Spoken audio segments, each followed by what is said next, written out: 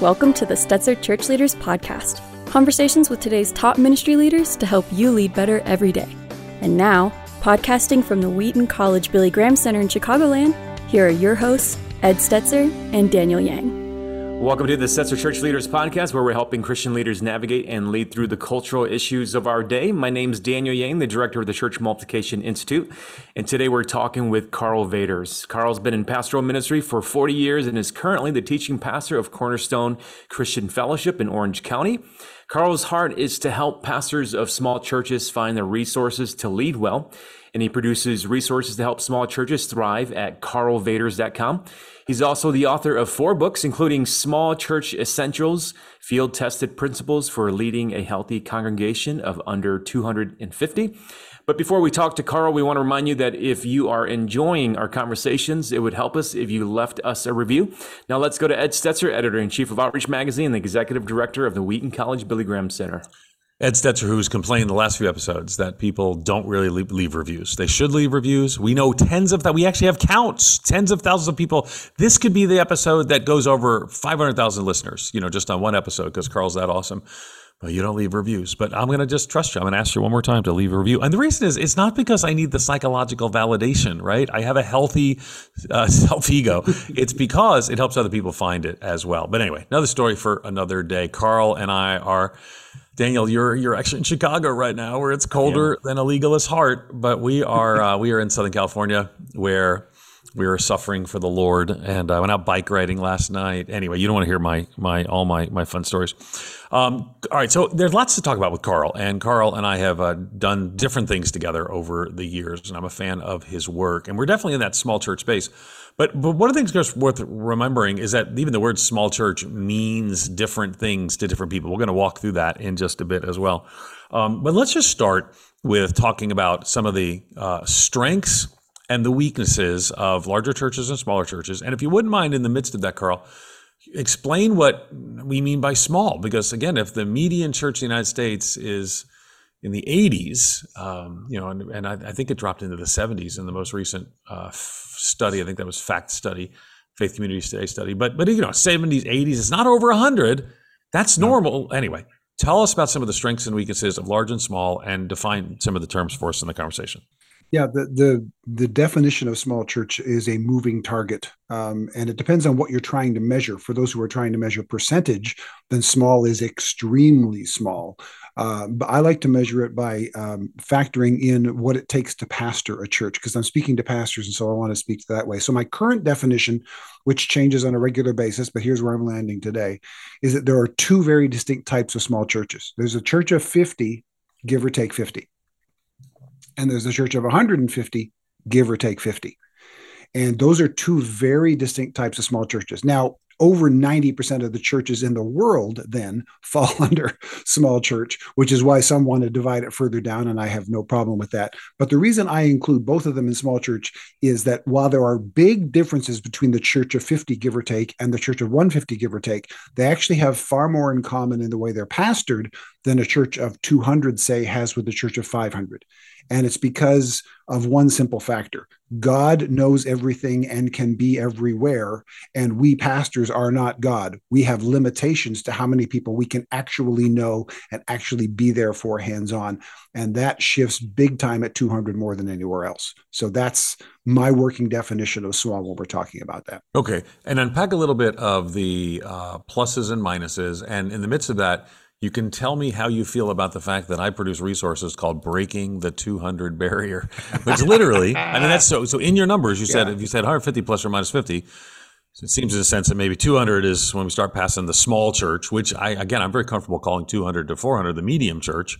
Mm-hmm. And then 400 above is the large church. I mean, a large church of 400 is unusual, but okay. Yeah. So give us some of the strengths and weaknesses of large versus small. Yeah, and real quick, I think obviously you're on this as well, but there's no. We're using the word versus just simply as a word tool, but there's no versus here. There's no big against small here whatsoever. Simply that they are pastored in some very different ways, and they each do have very distinct strengths and weaknesses. So the strengths of the big church typically are very visible and very obvious. You drive up to a mega church, you can see it from the freeway. By the time you hit the parking lot, there's signs, there's people waving you in. If you're too far from the main facility where you're parked, they'll send over a golf cart and bring you in, and they'll have, amazingly well done departments for all of your kids. And so it's really visible and really obvious, the excellence of a big church. Sometimes small churches make the mistake of trying to compete with excellence in that category, and we never will be able to do that. But that's not where the small church strength is. The small church strength typically is in relationships. When you ask people who attend small churches why they attend small churches, the two key answers are this. Answer number one is, I go to a small church because the pastor knows my name. There are a lot of people out there who desire to and do best ministry and are discipled best when they actually have access to the pastor and the pastor has a relationship with them. And they're not wrong to want that. The second reason, after the pastor knows my name, is I can make a difference here.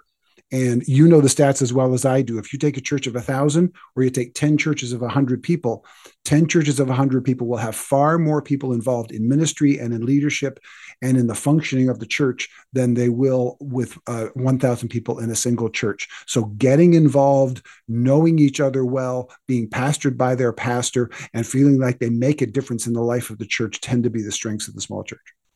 Karl, I want to come back to something because I think you're saying there are different kinds of pastors, and you pastor a church of 200 differently than you would maybe a church of 2,000. Help the pastor who's trying to figure out, like, what am I designed to pastor? Like, how do you know what kind of pastor you are and what size of church that you should be pastoring? Because I think that's probably a struggle that many pastors have. Yeah, let's start with that with Ed's question about the 200 barrier. And no, the 200 is a significant barrier. That's why 150, give or take 50, is the upper range of small church in my definition, because at that point you really do have to change the way you pastor when you make that shift. So when you make that shift, you simply have to change. So how do we know whether or not I'm meant to pastor a small church or a big church? The easiest way I know to get to that for most pastors is this. I want you to think back to when you felt called to be a pastor. And I want you to remember what you imagined yourself doing as a pastor.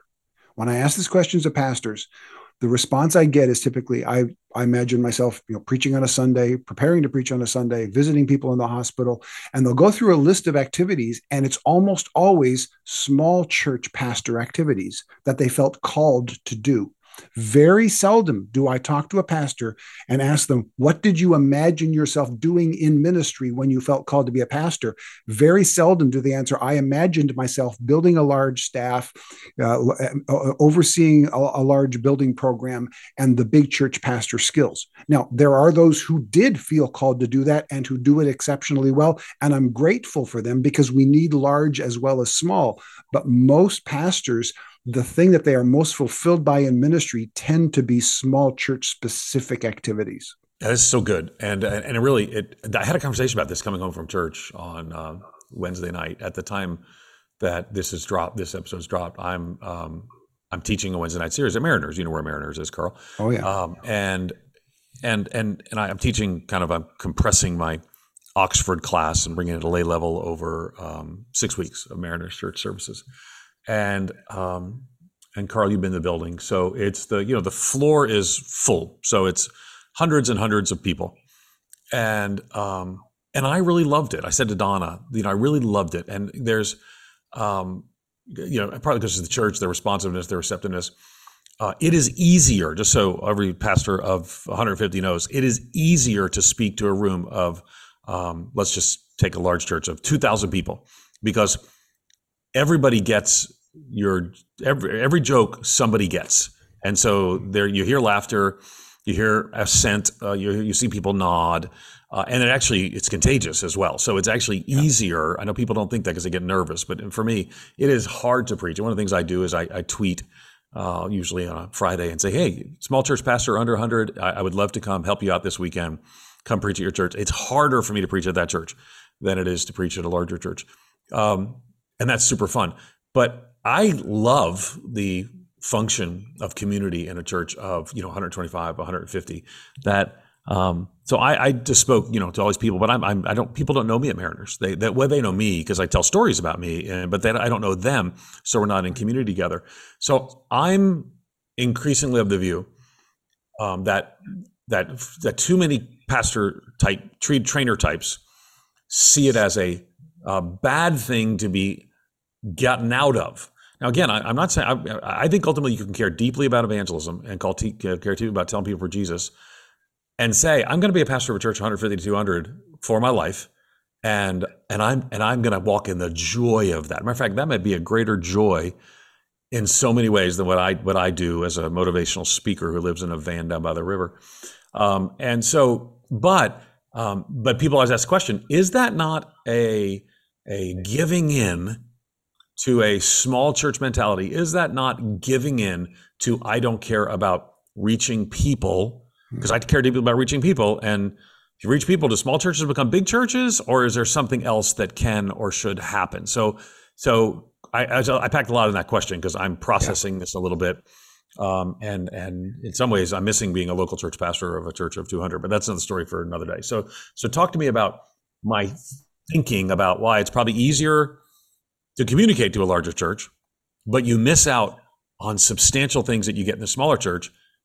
But a lot of people make the assumption, well, if you're going to reach people, you're going to automatically become a larger church. Yeah, the phrase "all healthy things grow" tormented me for a couple decades because I know is that Karl George? I mean, I know that phrase, but yeah, I'm gonna look, or maybe Rick Warren. I'm not sure who came up with it, but boy, everybody repeated everybody was using it for a long time, and still occasionally today I'll hear it. All healthy things grow, and if you reverse that principle, then that means if it's not growing numerically, there must be something unhealthy about it. There must be a problem somewhere, and so we're often looking for problems that may not exist simply because the numbers aren't there. And I think one of the first things that small church pastors have to do is have to realize you can pastor a small church well without settling for less. Pastoring a small church is not a penalty for doing something wrong. We've got to get that into our heads. Pastoring a small church is not a penalty for doing something wrong. So what is it? It's a specialty, and it's worth doing well. And there are a lot of big church pastors who very sincerely have told me, I could not pastor a church of your size. And they're not being condescending to me. They're nothing. They're the interactions of people and the kind of decision making that's done there, the personal accountability. I don't mean they're avoiding accountability. I mean, sitting with people in the lobby and week after week having to listen to the same conversation from the same person drives them out of their mind. See, but part of me wants that, but I get what you're saying. Keep going. Yeah, and there are aspects of that are frustrating, just as there are aspects of that are frustrating in a big church as well. But there are advantages in that, and there are blessings in that. And I think, the church is called to be in fellowship with one another. There's a lot of big church teaching, and it's correct, that says it doesn't matter if the pastor knows you; it just matters that somebody in the church knows you. And that is absolutely true. Right now, the line between big and small, somewhere around 2 to 250, half the Christians in the world go to churches smaller than 2 or 250, and half the Christians in the world go to churches larger than 2 or 250, which basically means half the Christians in the world are in a situation where the pastor knows their name, where they have a big impact on the church, where almost everybody knows almost everybody. That's about half the Christians in the world. The other half of the Christians in the world are in a church where everybody doesn't know everybody, and where the pastor doesn't know everybody's name. And you know what? There's no reason to believe that either one of them is in a deficient situation. There is value to both, and each one is going to bring benefit in different ways to different people. Okay, so, and I'm not sure the word you lead with. Is it some? Is it many? Is it most? But I do think that, again, I've written probably more books on church revitalization than on church planning. I might be better known in church planning space. There to me, I begin with the assumption that some, many, or most, I'm not sure the right word, small churches are often there because of some unhealthy patterns in the church or unhealthy situation in leadership. And I think we'd all agree that's some. We might agree that that's many. Maybe we'd say most. So when we give a blanket, we believe in small churches, like we've done, I think you were part of the thing we did years ago at Lifeway, the small church seminar, roundtable, we did this day-long broadcast, all this sort of stuff. We write on it. We're just literally like this podcast is part of Outreach Magazine, and we're planning our small church issue. And Karl, you're on the list. But you're always on. How is Karl not on the list when you talk about these things? We're going to invite people. But part of it, I don't want to give, not that anyone needs my permission for anything. I don't want to give assent to the idea that small, unengaged, not reaching people is good. So how do we thread the needle to say, and if your church is small and not engaging its community, which is a lot of that, there's a lot of that. We all know that to be true.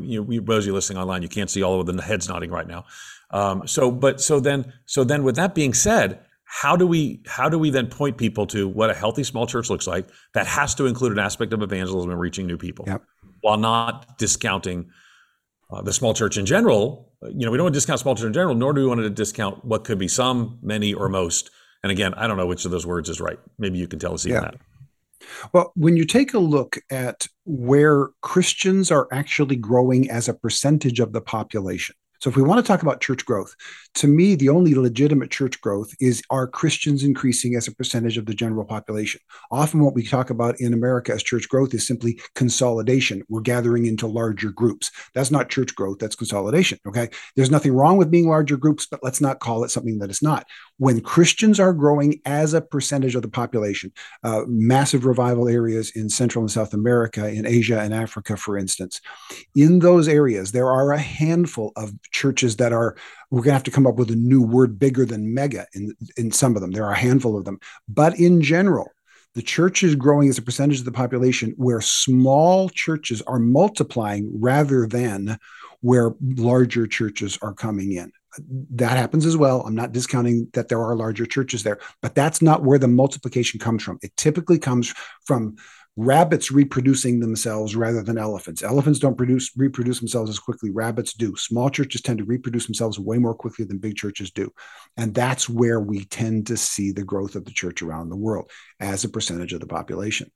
So it's not settling for less to pastor a small church, although there are a lot of small churches that are settling for less and are impacting their community. And there are some big churches that have sealed themselves off from the community and have become a community unto themselves and aren't reaching the community as well. So small or big has nothing to do with outreach into the community and connection with the people around them. It has to do with the missionality of it. And there are a lot of small churches that are very missional, but simply aren't growing numerically. I think what I hear you saying is the scorecard should change, it can change, and rather than just talking about the size of churches, but how well are we effectively reaching a city or a region? I think that's really helpful.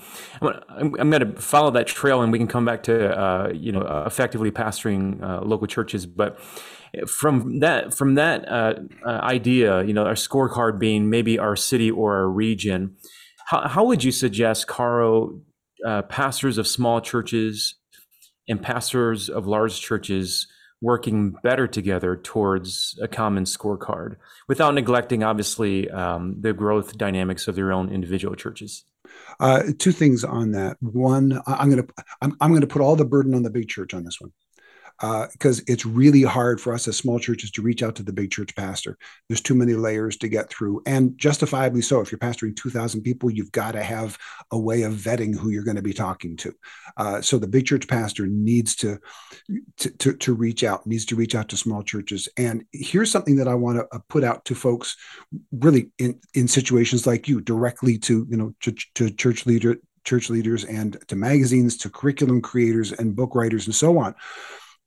There's a thing now that's when you're building a website, there's a way that you build it, and they call it responsive design. Hertz Car Company actually, I think, still has an active lawsuit against a web designer because years ago they created a website for them. And we're only talking 5 or 6 years ago, in which when you went on your laptop, you had a particular experience. And we've all done this, right? And then you go onto a device and it's a slightly different experience. Then you go onto a phone and it's a different experience. And we've all had the experience where we go to a cheap website and it's on our phone and it's exactly the same layout as on the laptop, and you can't use it. It's ridiculous. So responsive design shrinks it and changes it so that it's usable on a small phone in a different way than it is on a big laptop. Here's my challenge to people who create resources for churches. You need to build responsive design into your product, into the way you do it. It should not be the responsibility of the small church pastor to adapt something that was created in a large church environment and have to adapt it down to our screen size. Responsive design, I think, has to be a default in what we create for church leaders in general. We need to ask ourselves, and the only way to produce it is we've got to have small church people along every step of the way, from the creation of the idea to the implementation and sending it out. How will this work in a small church environment? Does it have responsive design? That is one of the biggest ways that we can help small churches today. Fascinating. Okay, the book just that we want to encourage you to pick up to is called Small Church Essentials, Field Tested Principles for Leading a Healthy Congregation Under 250. And again, I do want to point out that under 250 is the phrase we use, small. And again, it's weird because it's it means it's different things, particularly when the median church in the U.S. is under 100. But there are dynamics, and those dynamics do begin to shift. I find Keller on church size dynamics to be helpful with this. Tim Keller, Karl George, actually some little older stuff as well. Yeah.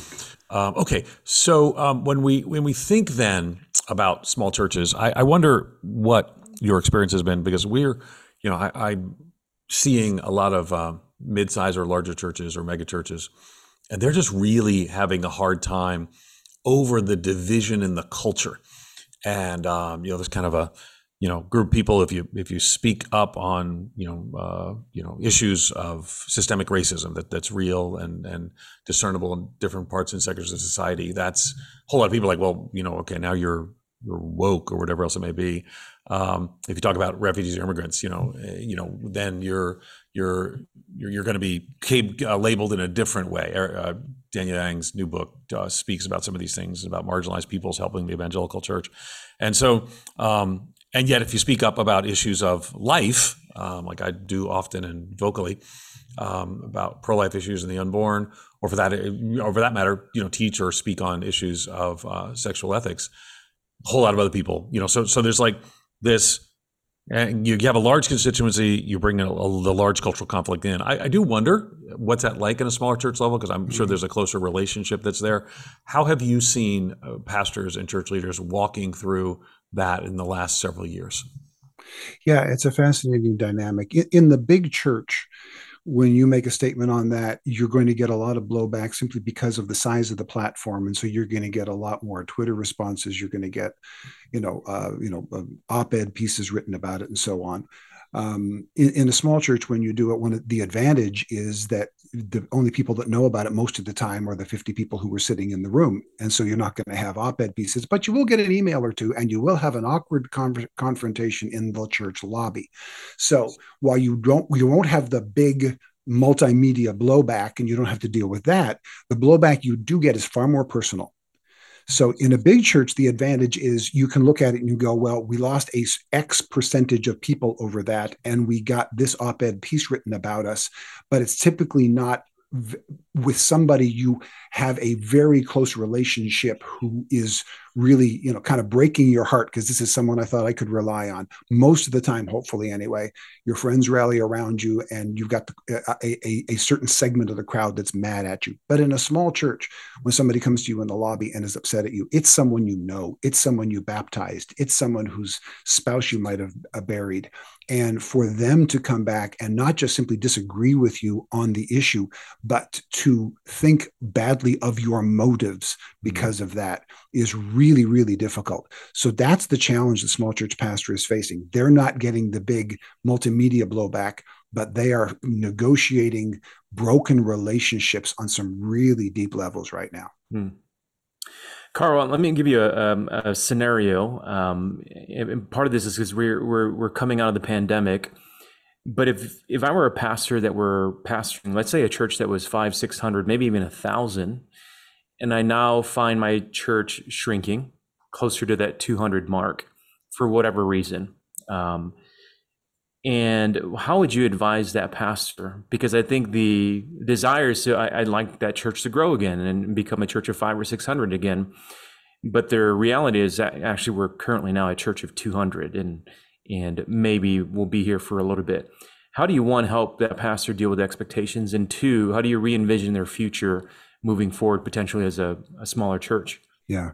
This is one of the really strange and fascinating things about what we've been through in the last 3 or 4 years. Is this is the first time in my memory, and I'm not just 40 years in ministry, but I'm a third generation preacher's kid. So this is baked into me. I've got a lot of, personal history in this. This is the first time that I've seen a crisis hit the church that hit bigger churches harder than smaller churches.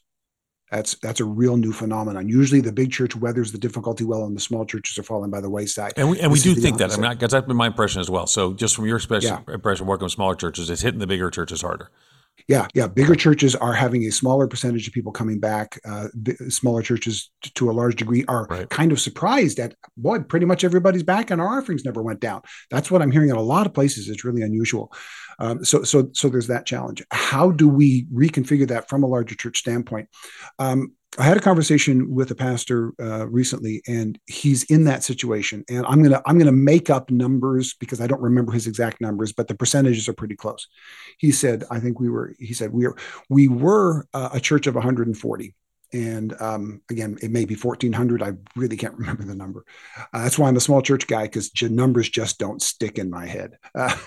So we were a church of 140. We're now a church of 90. And he said, I recently had to go to my staff and tell them, we have to stop operating like a church of 140. We have to start operating like a church of 90. Because if we operate like a church of 140, we can grow by 50% this year, get to 135, and still consider ourselves 5 people down. But if we consider ourselves what we accurately are, which is a church of 90, and we happen to grow by 50% this next year, we've grown by 50% next year. Plus, there are functional ways that you operate differently in a church of 140 compared to 90. Or if you're talking larger churches, 1,500, and now you're a church of 900. There are functional differences that you do. So it's better to look around and go, okay, at this moment, we are a church of this size. We are not a church of our previous size anymore. And make whatever adjustments you need to make to function as a church at your current size, and say, how does that change? How is that going to function, change the way we minister, the way we pastor, the kind of goals we have, the kind of mission that we pursue? And you've got to start with where you are now. What's the old saying? The first goal of leadership is the first principle of leadership is to define reality. Mm-hmm. So pastors, we need to define our current reality, and it can't be based on 3 years ago. It has to be based on where we are today. Define your current reality and move from there. Yeah, we did an article for one of my columns at Outreach Magazine, one of the editor's columns, and I talked about, they're not coming back. I mean, that's part of facing some of that reality, is that just a lot of them are not coming back. And I think we've seen that, in the last, the trickle back has slowed for sure. Will there be some still? I hope so. But we're starting in a different place, and acknowledging that's really, really key. Okay, so I think most of our, you did say that half of people attend a church 250 or larger, half attend 250 or smaller. However, I think that there's far more churches of 250 smaller numerically, and solo staff churches, and that means you're going to end up with more pastors over there. So my guess is more of our listeners are on that side of the equation than on the other side. So this is really like for them. So what keeps small churches from thriving? We don't believe that small means you're not thriving, but there are a whole lot of small churches that are not thriving. And what are some signs that a church is stuck and can move forward into a better place of thriving? In my experience, the first reason when a small church is not thriving, the first reason they're not thriving is because they don't know they can thrive at the size they are now. They think they have to get bigger before they can do certain things. And so, read through the New Testament. I dare you to find a command to the church in the New Testament that requires you to have more people in the room before you can do it. There's not a single command from Jesus, the Apostle Paul, the early church fathers even, that you look at and go, oh, we can't do that until we have more people. So you can do the mission right now that Jesus is calling you to do right now with the people you have right now. So that's the first hindrance, is if we don't think we can, then we're right. But if we believe that a small church can be healthy, then we will. And so we got to move forward with that. Secondly, we need to have conversations with other small church pastors, because the thing we think might be unique to our church might in fact be a thing that's common in all small churches, and we can start sharing that with each other. Big church pastors do this way better than small church pastors do it. When a big church figures something out, they share it with everybody. They put it in a book. They put it on a podcast. They share it at a conference. They share it with everybody. As small church pastors, we come up with something and we don't even think to share it with others, or maybe we don't think anybody else cares. So talk to us. Email me. I'll write about it. I'll have you on the podcast. We'll get that information out there. That's part of the reason the ministry that I do to small churches has just simply grown so fast over the last 10 years that I've been doing it, is because I'm doing something that every small church pastor should be doing and very few of us do, which is every time we have a success, every time we figure something out, share it with others, because a whole lot we have in common. So those are two key things. If you know that you can be healthy and missional while being small, then you remove that stigma and then start finding what it means to be a small church and what are the leadership traits that are unique in a small church environment that are probably different than what you are taught in the typical conference, podcast, or book, because most of the popular ones are written by big church pastors because they're the ones we know. But there's some really good resources out there, and I'm in the obsessive place of trying to create or find and distribute as many of those resources as I can. This has been a rich conversation. And as we get ready to wrap up here, Karl, I guess I want to ask you a little bit about the future. So much of the conversation around small church is a thing because of the growth of mega churches over the last 30 years. So it may have been, if you wrote this book 40 years ago, it would have just been church essentials and not small church essentials. So, but there is maybe potentially an uneasiness with large churches based on some of the things that Ed was sharing earlier about just how large churches have struggled in headlines and those kinds of things. What do you think moving forward? Do you think Americans in particular will continue to be comfortable going to churches of all sizes? Do you think that smaller churches will become much more in demand? Like, what are your thoughts on the role of the small church in the future? Yeah, I don't think big churches are going anywhere. I hope they don't. I hope they stick around. I hope they continue to thrive and do well. We need churches of all sizes. I hope and I believe that we are moving from a one size fits all era or a one principle fits all era, which I think for about 40 years, certainly from about mid 1970s, maybe 80s, for about 30 years or so, the idea that your church is going to get bigger, we're going to get bigger. Church growth means numerical increase was the constant drumbeat that I heard. We are now in an era where I believe there are going to be some who do that and who see the value of that and that there is value in that. But there are also going to be far more people, especially in this newer generation, who are going to be open to putting more tools in the toolbox than simply get your church bigger. There's going to be bistro churches and home churches, and they're going to be co-vocational in addition to bivocational pastors. And for those who aren't aware of the difference, co-vo basically means I'm choosing this as part of the way I do ministry to earn my money outside the church and pastor the church. Bivo means I'm going to do this outside the church job until the church pays me enough, is typically the way I understand the difference there. And there's a greater variety of types and sizes of churches that more people are going to be open to. And I think that is a real positive trend right now, that it doesn't have to just simply be get bigger or you must be failing. And anytime we can put more tools and more ideas in more pastors' tool belts, the better. You've been listening to Karl Vaters. We've mentioned his book, Small Church Essentials, Field-Tested Principles for Leading a Healthy Congregation of Under 250. You can also learn more about him at karlvaters.com. Thanks again for listening to the Stetzer Church Leaders Podcast. You can find out more interviews as well as other great content for ministry leaders at churchleaders.com/podcast. And again, if you found our conversation today helpful, we'd love for you to take a few moments, leave us a review. That'll make Ed happy and help other ministry leaders find us and benefit from our content. Thanks for listening. We'll see you in the next episode. You've been listening to the Stetzer Church Leaders Podcast. For more great interviews, as well as articles, videos, and free resources, visit our website at churchleaders.com. Thanks for listening.